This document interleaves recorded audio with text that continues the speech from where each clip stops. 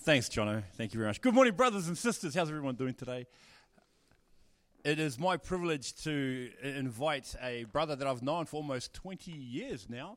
And when I first came to Australia, there were a couple of gentlemen that God blessed me by coming into contact with them.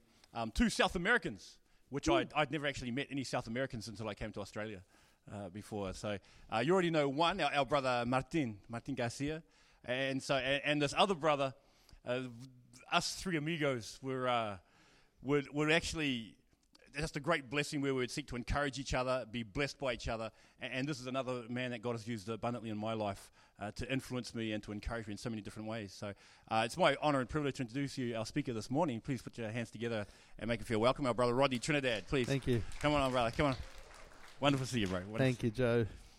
So for those who don't know Rodney, Rodders, you're not actually, because I know Martin, he's from Peru. That's right. Right, but you're not from Peru, are you? I'm from Paraguay. Paraguay. Mm-hmm. Yeah. So I don't know where that is. I just know that's in South America. South America. Really So brother, as a South American, like, are you from a Christian home? Yes, but my dad became a Christian in 1979 at a Billy Graham crusade at Randwick here in Sydney. That's awesome. And so he came to faith in the Lord, and then my mum was a Christian, but that was really the beginning of our Christian family journey. Oh, very nice, very nice. And so how now has God led you? So when did you become a Christian then? Well, I became a Christian when I was 17, nearly 18. It was through my principal at school. I grew up in Sutherland, out that way near Janelli, and I made some really bad choices in school, but my principal was a Christian, and he used the word grace. When talking to me, he actually said, I'm going to show you some grace today, and we're not going to go through with the discipline. I'm actually going to take care of what you've done, which wasn't a good thing, and I'll pay for it. I'll fix it all up, and I'm going to let you off the hook, just like God has given you grace by sending his son Jesus. And that was, although I grew up in that environment, in that language, I guess hearing it from another person just really, it all sort of clicked. That's awesome. Can I ask how many times you heard the word grace from your principal? Not a lot. That was I just want to clarify. But yeah, that was. But he was a Christian, and it really influenced me a lot. So awesome. And so, if you don't mind me asking, so you're married? Yeah, I'm married. 25 years next year. Oh, praise God! That's awesome. That's all. Yeah. That deserves an applause. No, she deserves an applause. Yeah, that's true.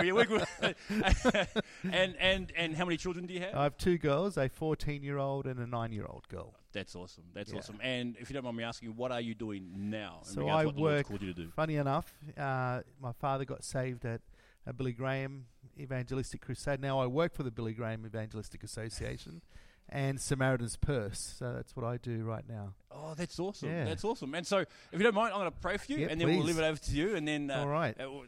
That you might bless us from God's word Amen.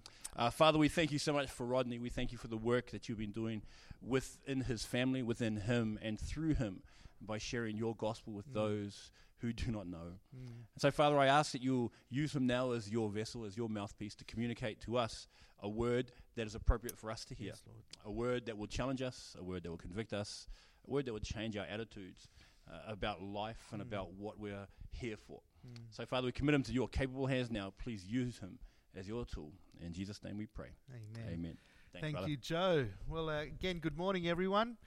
And I'm really excited to be here at your church this morning. Now, I go to a local church not far from here. I attend Kellyville Anglican Church, just down the road. We live in Kellyville, my family and I. And I drive by here often. And I always think of Joe, and I pray for Joe and Grizz and the family here at church, because I know you guys congregate and fellowship here in this particular area. So it's good to be here this morning with you. So recently, I had to come all the way back from Paraguay. I had to go and pick up my brother, who is physically and disabled, mentally disabled as well. My mother died 2 months ago from cancer. My father passed away a few months earlier. And so now my sister and I, we've become carers of my brother. My parents had gone back to Paraguay to open up a special needs school for disabled children. But when both passed away, we felt it was important to bring my brother back home. We're all Australian citizens, And so when we brought him back home, the airline was kind enough to upgrade us into business class because of my brother's disability. He needed that special attention. And, I've never flown business class before, not like Joe. He probably flies business class all the time. But you get onto business class and you feel very special, like, welcome on board, Mr. Trinidad. You don't get that in economy and cattle class, It's sort of like, they look at you weird because you've got too much bags, but in business class, it's like, man, like royalty. And you get on board, they, welcome you with offering you a special drink and all those things. I'm like, wow, I can never go back to economy. I'll always have to fly business class now. But then they bring you out a menu. You actually get a choice of meals. Like, wow, that's like super special. And there's like 3 choices. And I looked at the menu. It's a huge menu like that. And I'm looking through it. I'm just like, do I tick every single box? I'll eat everything, that comes my way. But on the very top of the menu, I put thank you very much. And then I put a smiley face and John 3:16. I learned that many years ago. Whenever I go out for coffee or I sit at a restaurant, I'll always put thank you, a smiley face, and John 3:16 and remind them that God loves them. That's all I would say. And many times as I leave the restaurant, the waitress or the waiter or the owner of the restaurant, the coffee shop would say, oh, thanks for that. I've never get a thank you like that. What does John 3:16 mean? And it's always a good in for conversation. We always have to be prepared. The Bible says in 1 Peter chapter 3, verse 15, always be prepared to give an answer for anyone who asks you of the hope that is in you, but do this with gentleness and respect. Always be prepared. And as we look at our lives, as we look at the busyness of our life, never underestimate the potential of God gospel moments. I'm passionate about evangelism. I think we underestimate the need out there for people to hear the gospel. We're very safe confined in these walls. We talk about the gospel very naturally. But what's very hard is to talk about Jesus outside of church. But never underestimate what God can do with a gospel seed that you can plant in someone's heart. Because who knows, someone else will come later on and share with them another opportunity for them to hear the gospel. And so this morning I want to challenge you and I want to encourage us in the Word of God to be proactive in sharing your faith, in sharing what God has done in your story and how your story literally is a story that God can shine through to bring hope to the people out there who need desperately Jesus. The urgency, my friends, is big. It's a great, great responsibility we have to share the gospel. So I've asked my friend Craig, right? Yes. Craig, I'm going to ask Craig to come up here and read the Word of God for us this morning, and then I'll take a few moments to share a few things from that. Thank you. Thanks. All right, Mark 10:35, the request of James and John. Then James and John, the sons of Zebedee, came to him. Teacher, they said, we want you to do for us whatever we ask. What do you want me to do for you? He asked. They replied, let one of us sit at your right and the other at your left in your glory. You don't know what you are asking, Jesus said. Can you drink the cup I drink or be baptized with the baptism I am baptized with? We can, they answered. Jesus said to them, you will drink the cup I drink and be baptized with the baptism I am baptized with. But sit at my right or left is not for me to grant. These places belong to those for whom they have been prepared. When the 10 heard about this, they became indignant with James and John. Jesus called them together and said, you know that those who are regarded as rulers of the Gentiles lord it over them, and their high officials exercise authority over them. Not so with you. Instead, whoever wants to become great among you must be your servant, and whoever wants to be first must be slave of all. For even the Son of Man did not come to be served, but to serve, and to give his life as a ransom for many. Amen. One of the greatest verses in all Scripture is found here in this passage. For even the Son of Man did not come to be served, but to serve and to give his life a ransom for many.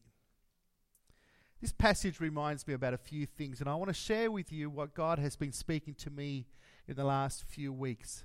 We all go through moments in our lives where we're crying out to God for answers, for the questions that we all have are real questions, and we look to God, we seek God in prayer, we seek God in his word, and we ask God through his Holy Spirit to minister and to embrace us and teach us. And I constantly am reminded of that God is a sovereign God, that he is a real God, that he loves us, but I also have a lot of questions for God. But this passage will teach me, and brothers and sisters, I'm praying that it will teach you through the Holy Spirit and his ministry, the greatness of humility. This is the greatest of service, the greatness of slavery that the theme is in this passage. It's all about serving. And what it does, it positions us. It puts us in a situation where we have to make a choice. And one of those choices is, what am I going to do with my life, and how am I going to reflect Christ with those around me in my acts of service, in my acts of humility? Because I tell you, brothers and sisters, we know this through television, we know this through social media, there's a lot of pride out there. There's a lot of pride. And what the world needs is people that are humble. People that are humble, people that reflect and show Christ in their life by serving others. And so, friends, this morning, what's interesting about this passage, it's not the first time that Jesus confronts his disciples, his friends, his followers about humility. You know, that this is actually the third time, and it's not going to be the last time. You see, there are many times in Scripture that we read through the life of Jesus, how Jesus, in the life of his disciples, spending times with them, they're about to enter into Jerusalem. Remember that story, and death. He's going to talk about his death and his resurrection, and this subject is raised. Jesus, who's going to be the greatest? You know, will you remember me when you go?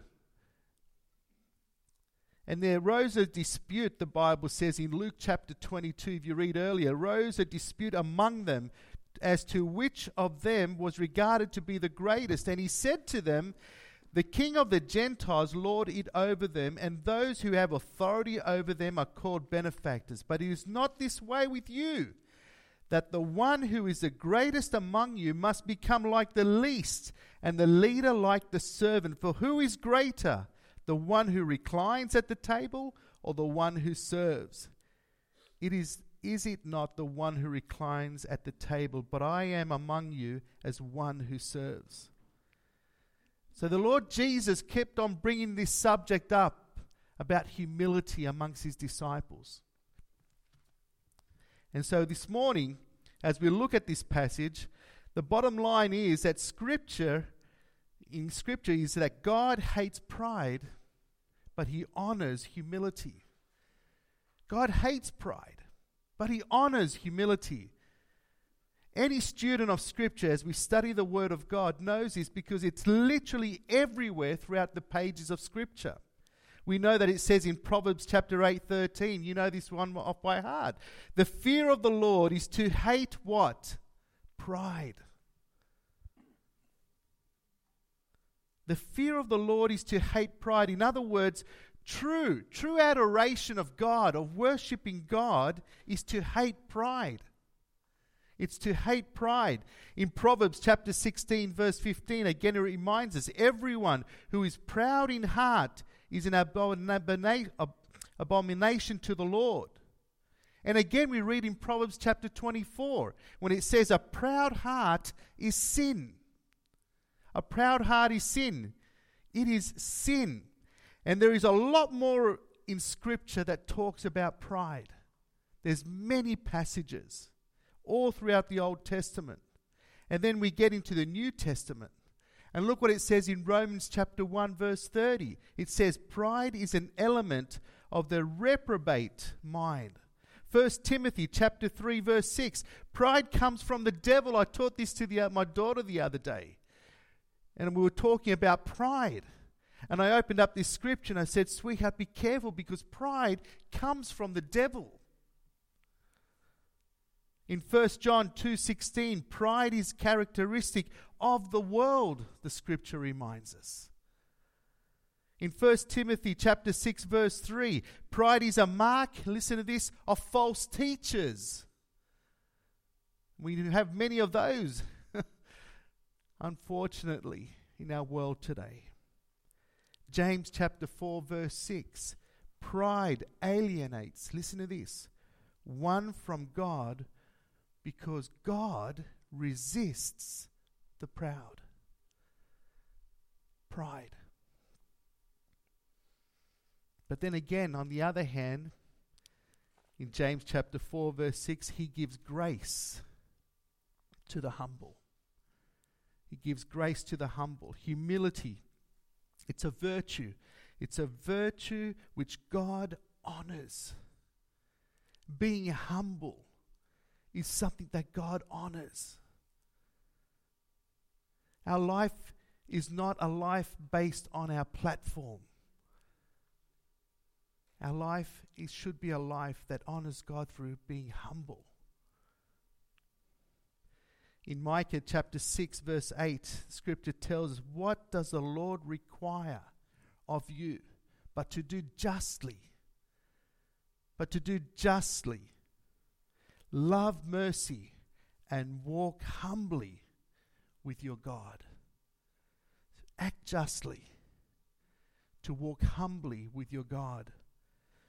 Or one of my favorite verses in Psalms. It's right across my fridge in my home. You come to my home, it's this verse. Psalm 138 verse 6. Though the Lord is high, yet he has respect to the humble. Teaching our children to serve. Be reminded that what God requires of us is to walk justly, to be humble, to resist pride, but to love. In Psalm verse 10, many verses this morning, in verse 17, it says, the Lord hears. The Lord hears. He inclines. The actual literal version is that he comes down and he listens intently. That's the idea. He inclines and he listens intently. The desires of the humble. And it says again in Proverbs chapter 15 verse 33, before honor, listen to this principle, before honor is humility. So to put it simple, all these verses right through the Old and New Testament, we are told and reminded to put on humility, to be clothed in humility, and to walk in humility. And friends, I know this is really tough. It's hard. It's not easy. And I think this is a defining sin of humanity. Pride. It really is. You see, all other sins, what it does, it feeds pride. All temptations, all solicitations to do the evil of any kind are based literally on self-gratification, on pride. And this is what Jesus was trying to teach his disciples. The principle of humility, of being humble, of being a servant. That's why our Lord is having a very difficult time in this passage, getting the lesson across to his disciples. We're talking about his disciples, his followers, his intimate friends, the people who he's spent most of his time with in ministry. And they love Jesus. We all love Jesus. We love spending time with God in His Word. We love Jesus just like they did. They love the truth. We love the truth. They believe in Him. We believe in Him. They believe in His kingdom and His authority. We believe in His kingdom and His authority. They are saved. We're saved. They have been regenerated. We've been regenerated. The gospel has come to us, and we have the Holy Spirit, just like they would have the intimacy of their relationship with Jesus. We have that with God because the Holy Spirit lives within us. And yet they still struggle. They still struggled with pride. And I don't know about you, brothers, and I want to be raw here with you. It's my biggest sin. Pride. We struggle with it. You see, many of these disciples in this moment, they had a materialistic way of thinking about the kingdom. What do I get out of this, Jesus? What am I going to get out of this?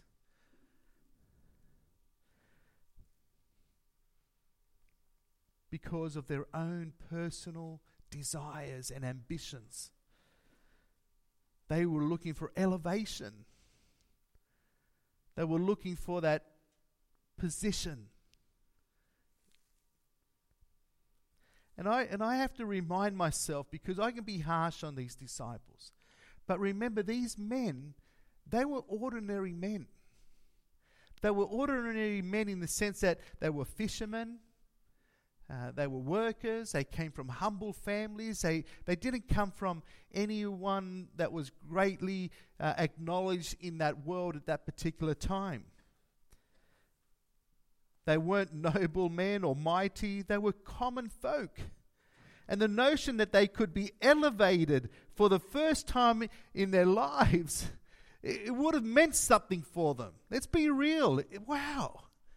I can have a position next to Jesus. You see, they've been serving others all their lives. They've been at the lower end of what we call the social strata, that bottom end. And suddenly, because of who Jesus is and Him being well known and respected, and people are looking at Him and they're looking at the disciples, they think, wow, what an opportunity.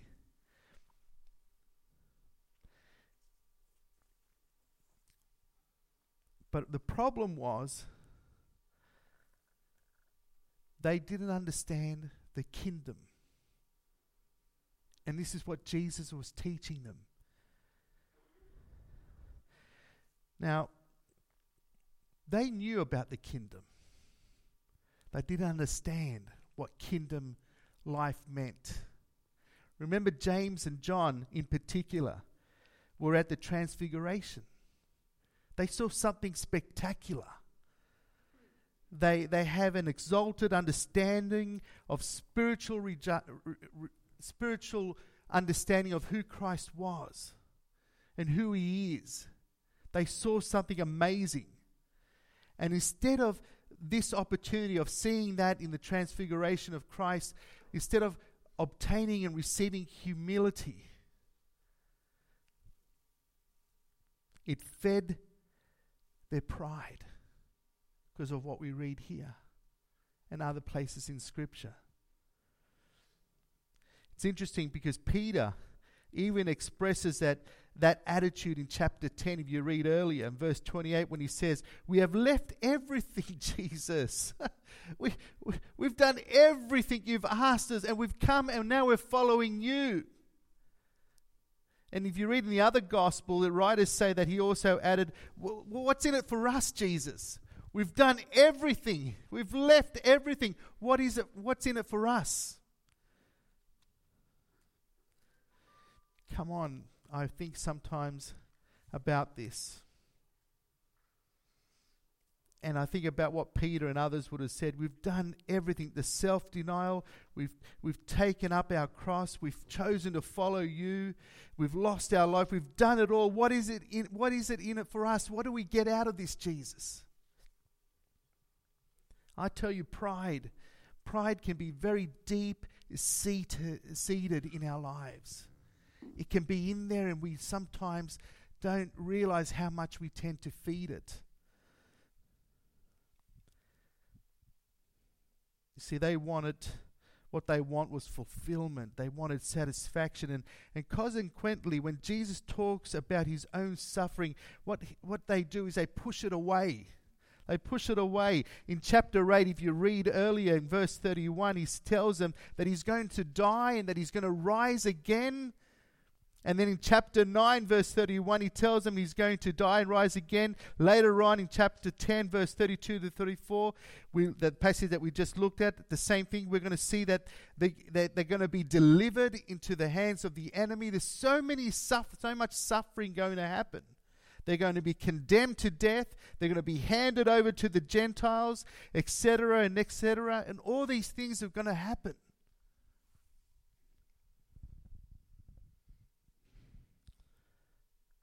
But I think about this in my own personal life. What is Jesus wanting to teach me and teach us in regards to all this?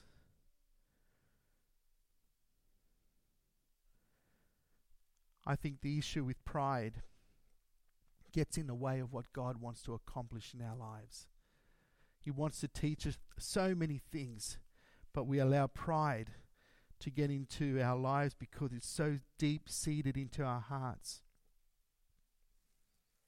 But Peter, we know this, because he learned about humility later. By the time he wrote his epistle, and we know that Paul is a model of humility, but in Acts chapter 20, serving the Lord with all humility in mind, we find that there's a lesson in this chapter for all of us. It's a lesson that they eventually had to learn, that it wasn't easy, and it was never going to be easy for them to learn about humility. It was never going to be easy. Because understand that all the disciples, the followers of Jesus, their life ended up in death as martyrs. So the story that we're reading and learning about humility and about pride and all these things, and we're looking at the disciples' lives, understand they did learn eventually because it cost them their lives.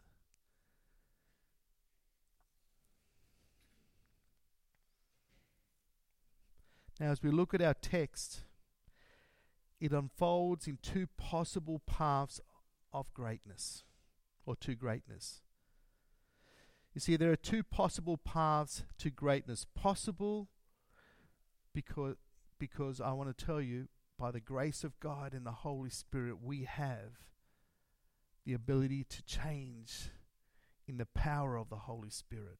Not because of our own strength, but because Christ is in us and the Holy Spirit changes us. We've been transformed into a likeness of Christ. And that's the power of the Holy Spirit. It's not because of our own power. You see, the first one is that path of self-promotion. The path of self-promotion would be the first one, and the path of self-denial would be the second one. So there are two paths, of self-promotion or self-denial. The path of self-promotion and the path of self-denial, they're laid out to us in this particular passage. And they're teaching us. And the Lord is teaching us in this wonderful text. And the first one, we know, it's a carnal path. It's a carnal path. It's our own desires. It's actually not being resistant to the pride aspect of our lives. It's actually accepting and wanting those things. The other one is spiritual, because we want to do what Christ wants from our lives and to bring glory and honor to Him. Now, as we look at this incident with James and John coming to Jesus, making their request that we read earlier, I want you to see how this breaks out into some characteristics of self-promotion. Let's think about this. There's these characteristics of self-promotion, and remember, we're talking about this path to greatness through self-promotion. That's what they were seeking. They wanted to be great by elevating themselves. First, what we see here, it's motivated by self-ambition. A lot of times in our lives, we have motivations that we want to be really special. We want to be number one. Look at verse 35. It says, James and John, the two sons of Zebedee, came up to Jesus saying, Teacher, we want you to do for us whatever we ask of you. Now, James and John, they're called the sons of thunder. That's literally the literal name. So they're very quick. They're very quick in their request. They were both brash, bold men. No problem with asking, as you can tell in this passage. They had no issues. They were in the inner circle of Jesus. They were right there with Jesus all the time. They were with Jesus intimately, together with Peter. And these were the most intimate disciples of Jesus. And because of their intimacy, because of their participation in the transfiguration, remember that particular moment, because they've been privy to so many private conversations with our Lord Jesus, they were sure that they are certainly above and beyond everyone else. And so this has come to the place in their minds where they're bold enough, saying to Jesus, what is it? What's in it for us? You see, this characteristic, it's something that we all sometimes have in our own lives, that self-ambition. What can I get out of it? What can I get out of it? But it's not just them. Matthew tells us that, interesting enough, if you read the parallel story, that Matthew tells us that their mother came with them. Their mother came with them, asking. I don't know about you, but the mother of Zebedee's children came. It says there in Matthew 20:20, if you can read it later. And this is important to understand, but why would you bring your mother to tell Jesus, hey, don't forget us? They brought their mother. I mean, come on. I was just thinking, be a man. Why bring your mum? Bringing your mum. What's with that? But it wasn't just their mum. It was, listen to this. They didn't just bring their mother. It was who their mother was. See, when you study the crucifixion of Jesus and Christ in the account of Matthew, Mark, and John, you see there are three women at the cross. You study this. And Mary, the mother of our Lord, Mary Magdalene, and a third woman. The third woman who is at the cross is identified in three, and this is interesting, in three different ways. Matthew actually calls her the mother of the sons of Zebedee. So it's this woman, which means she hung in there. She was there with Jesus right to the very end. She was one of those three wonderful women who were with Jesus. And remember, when the disciples had fled, she was there. She hung in there. She was at the cross. It's a strong faith there, this particular woman. Strong faith. And Matthew calls her the mother of Zebedee. Mark calls her Salome. So that is her name. John calls her the sister of Jesus' mother. So their mother is Jesus' aunt. That's literally who we are talking about. So what happens? This is now a family deal. The disciples, these particular men, they bring Jesus' aunt. Maybe she can reaffirm the importance of us being elevated. See, what they're going to do is play the family card here. See, not only were we at the transfiguration, not only are we intimately involved with you, Jesus, in your inner circle, but your mother, is our mother's sister. That's got to be good, something big, really big. So she was brought into it. She didn't ask anything for herself. She didn't ask if she could have a seat on the table. She would find her proud fulfillment through her children. Like unsuccessful people with, I think, sometimes bumper stickers. I don't know if you see them. They're like looking out, what can I do? What can I find?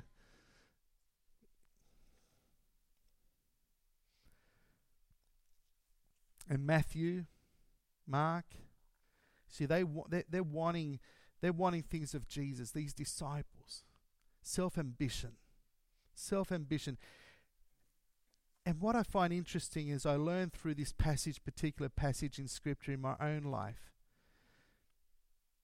is that many times we'll look at ways in our own ministry, in our own lives, on how to obtain respect, how to obtain that applause. And we forget that we're serving the King of Kings.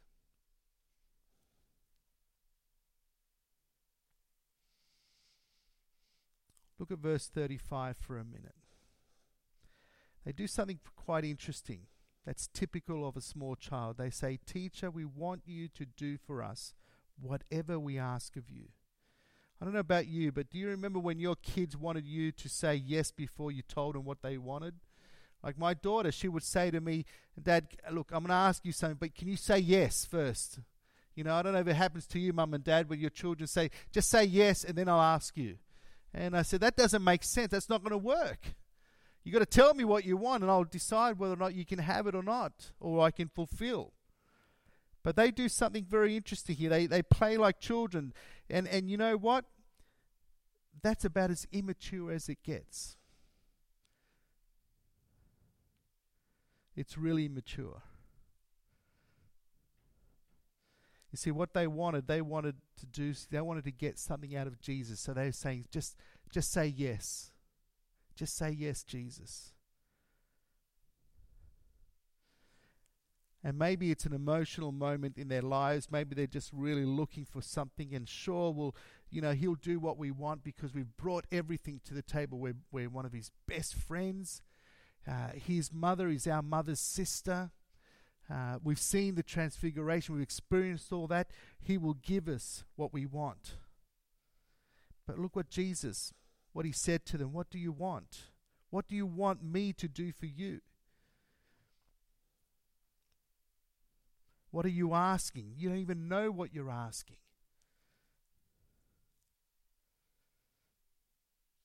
You see, they're not even in the zone of humility. They don't even know what humility is at this particular stage. They're in another neighborhood altogether, as we would say. They're so far removed from humility. And after all the humility the Lord had demonstrated, think about his life. Think about what he had taught them. Think about all the miracles that they experienced. And they're coming down to the very last week of the life of Jesus.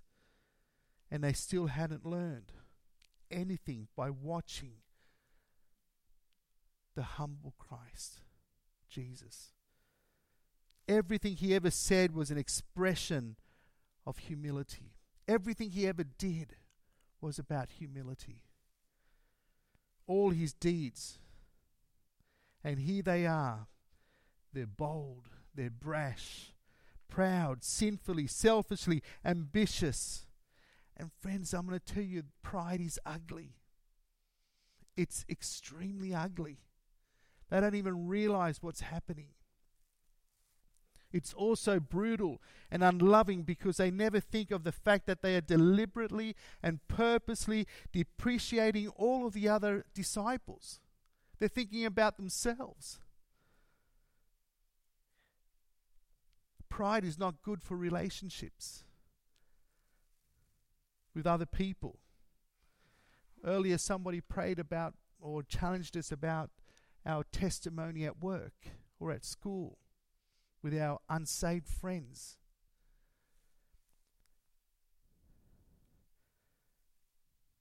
Remember, this is what caused the Lord. If you read the Gospels and you read the Scriptures, you will find that it's the kind of thing that caused the Lord the following week when he met with them in the upper room to say, the world would know that you are my disciples when you love one another, just as I've loved you.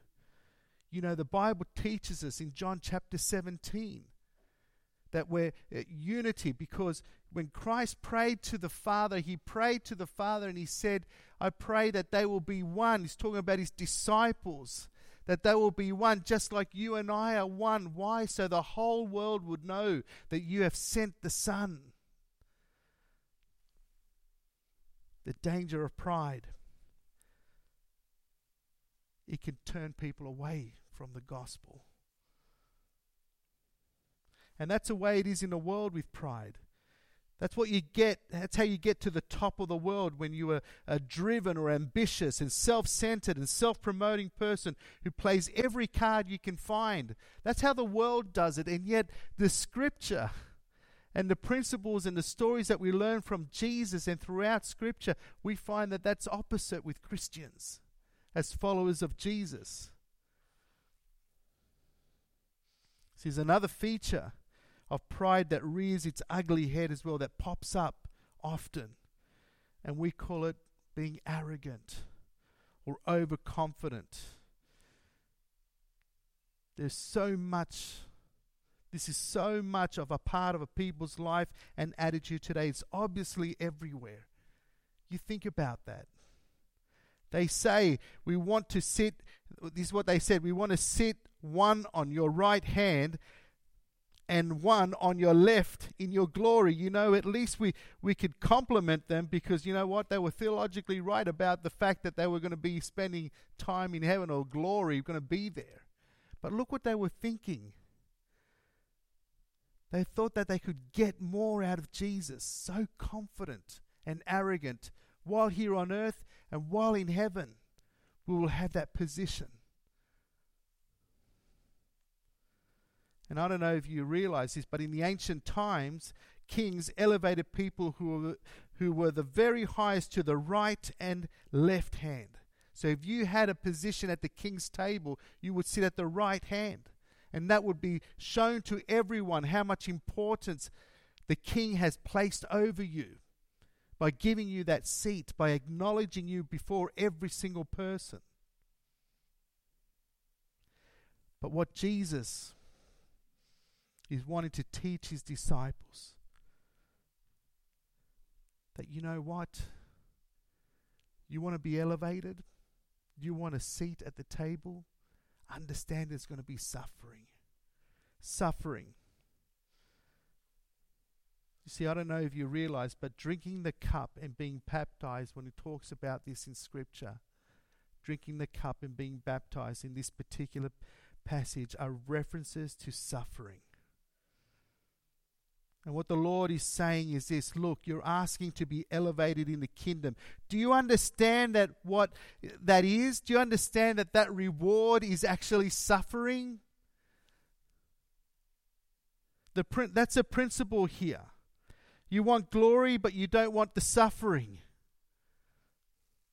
When Jesus talked about the cross, or about his cross, they didn't want to ask any questions about it. They didn't want any more information. Don't talk about that, Jesus. About the suffering, about the death. Don't talk about that. They just wanted that to go away. It was Peter who really articulated this in the view of all of them when he said, no, Lord, that will never happen. It can't happen. It won't happen. They should have known the Old Testament. Prophets had said about the Messiah that he would die. They didn't want anything to do with that. None of them did. They didn't want any suffering from him, for him.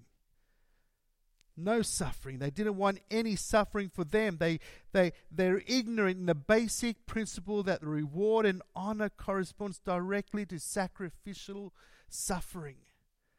That's what that cup that the Lord drank when he asked it to be passed, or not to drink, not to go through, because they knew it was a lot of suffering. when he prayed, "Let this cup pass from me. But nevertheless," the scripture tells us in Matthew chapter 26, not my will, but your will be done. You see, he was going to drink the cup of God's wrath.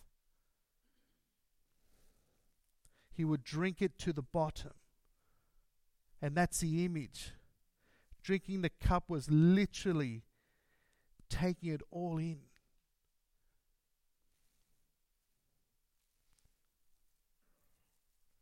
And as we finish, and as we wrap things up, I want to encourage us with some encouraging things this morning, because we just can't leave it there.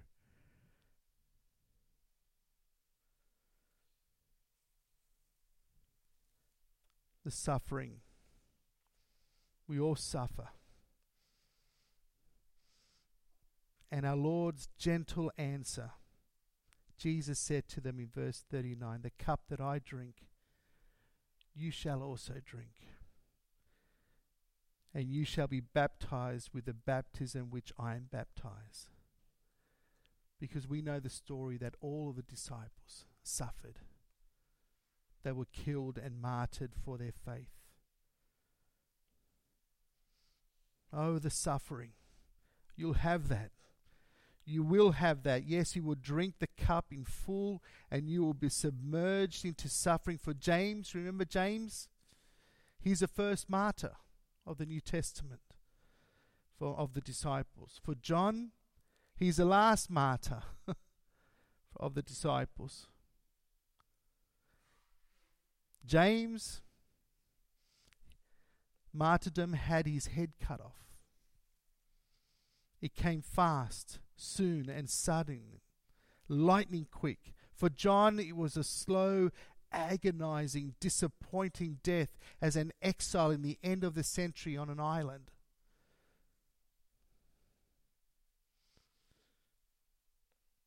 But even so, here in verse 40, "To sit on my right or my left, this is not mine to give, but is for those whom has been prepared."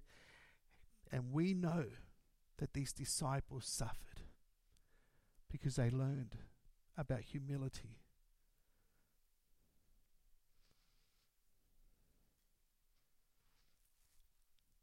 You see, in the world, we have this audacious, sinful, self-promoting, arrogant ambition. And then you have this self-confidence, and then you have this spirit of competition. That's what the disciples had. And where everybody wants to climb on everyone else's neck. And look, they're up in the upper room, the disciples, they're sitting with Jesus. They had just had a hard time humbling themselves, and our Lord is so kind to them. It's now time to go to school. Class literally for them is convened here in verse 42, when he's calling them to himself, to learn and understand. And he's saying, friends, my dear friends, guys, understand. Suffering is going to happen. What's he saying? What's he saying to us?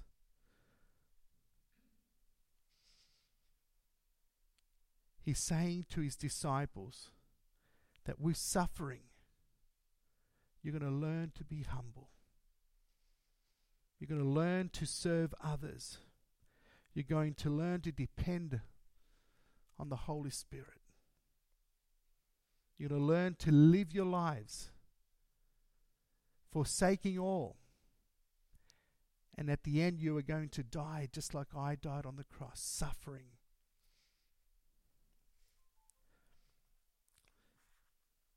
You know, it's a stark contrast between great men of the world today. It's interesting here that the Lord Jesus talks about being a servant. And he's teaching them about being a servant. And there are many words in the New Testament that describes the word servant. And they're all Greek words, and they all describe a function. They all describe a trait. But here, this particular word is something very interesting when he talks about being a servant. This word here means literally a table waiter. a table waiter. He's saying, consider everybody a person to be served, in other words, to be a table waiter. And consider everyone to be your master. You know, we as Christians, representing, as somebody said earlier today, ambassadors or representatives of Christ. The principle of 1 Corinthians, representing Christ. What does that mean for us as Christians? We are to be tables waiters. We are to be servants just like Jesus. Because look what it says in verse 45. For even the Son of Man didn't come to be served, but to serve, to be a table waiter. To be a table waiter. And to give his life a ransom for many. The greatest service and the greatest slavery was shown by Christ. You see, he didn't come to be served. He came to serve. He didn't come like all other kings to be served. He came to serve. Remember what it tells us, what Paul reminds us in Philippians chapter 2 when he says, do nothing from selfishness or empty conceit. And that's so important, to do nothing out of those two things. Don't do it for selfish purposes. Serve one another. Serve like Christ served. It says, do nothing from selfishness or empty conceit, but with humility in mind. Regard one another as more important than yourselves. Do you regard one another more important than yourself? This is a model that Jesus wanted to leave his disciples. Don't look out for your own personal interests. Don't look out for what's good for you. Look out for others. Look at the interests of others. Have this attitude. Have this mindset of serving one another.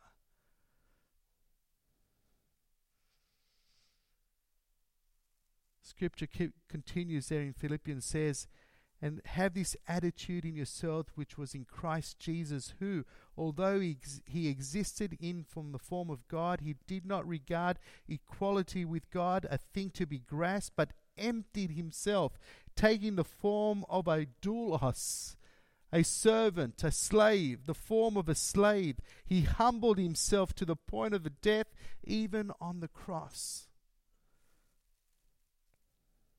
And what happened to Jesus? For this reason, God highly exalted him. He made his greatest sacrifice something that was most exalted. God raised him. God gave him a name, what? Above every name. He got the highest name because he made the greatest sacrifice. And that's a principle. The greater the sacrifice, the more the glory. And the glory is for God. The greatest sacrifice gets the greatest glory. That's Christ. He's our model. He's our example. That's a pattern. That's what Jesus was wanting to teach his disciples about humility. You want greatness in the kingdom? Well, you know what? It's got to do with your service. You want to be great? Serve one another. At the end of verse 45, he gave his life. We know that. Why? A ransom for many. A ransom for many. The Greek word here is lutron. That word. And it means the price paid for the release of a slave. That's what he did. The price paid for the release of a slave. It was only used in this particular passage. His life as a price paid for the release of a slave. He paid our price, brothers and sisters. And to whom was the ransom paid? It was paid to God. God needed a price to be paid for your release and my release. The rescue plan that God had was only going to be fulfilled in the life of his son Jesus. Jesus, the only one who could pay that price in full. No other form of sacrifice would be suffice. Only the price of Jesus' blood. That's why today we are grateful. We are thankful. And this is the message that God had laid on my heart all these last few weeks. About serving. About loving others. See, the path to greatness is not the world's way. It's God's way. God's way. So I want to pray with us this morning, and I want to pray with you. So would you bow your heads with me, and as we take some time to talk to God.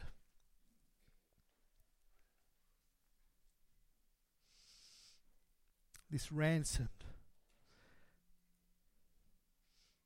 The ransom bought by the sacrificial death of Christ.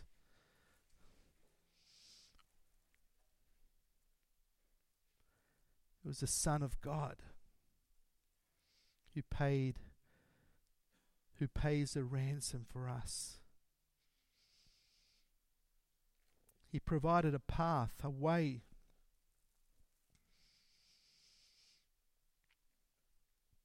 into God's kingdom. And it's through this humble sacrifice of our Lord Jesus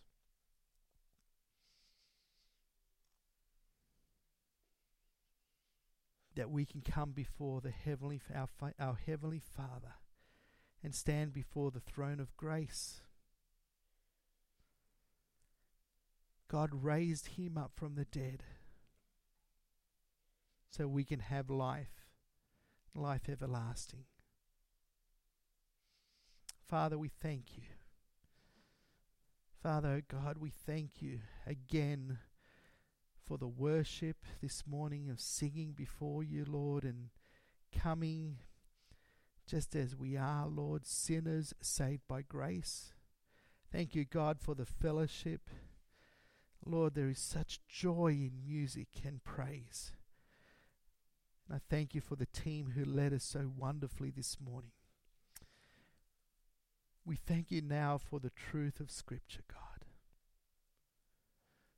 The lessons we all need so much to learn and to relearn and to learn and to relearn again and again. May your Holy Spirit truly change us for your glory. May we give our lives in service as slaves to all. May we be table waiters as we are slaves to you, Lord Jesus. What a high and holy privilege it is to serve you, God.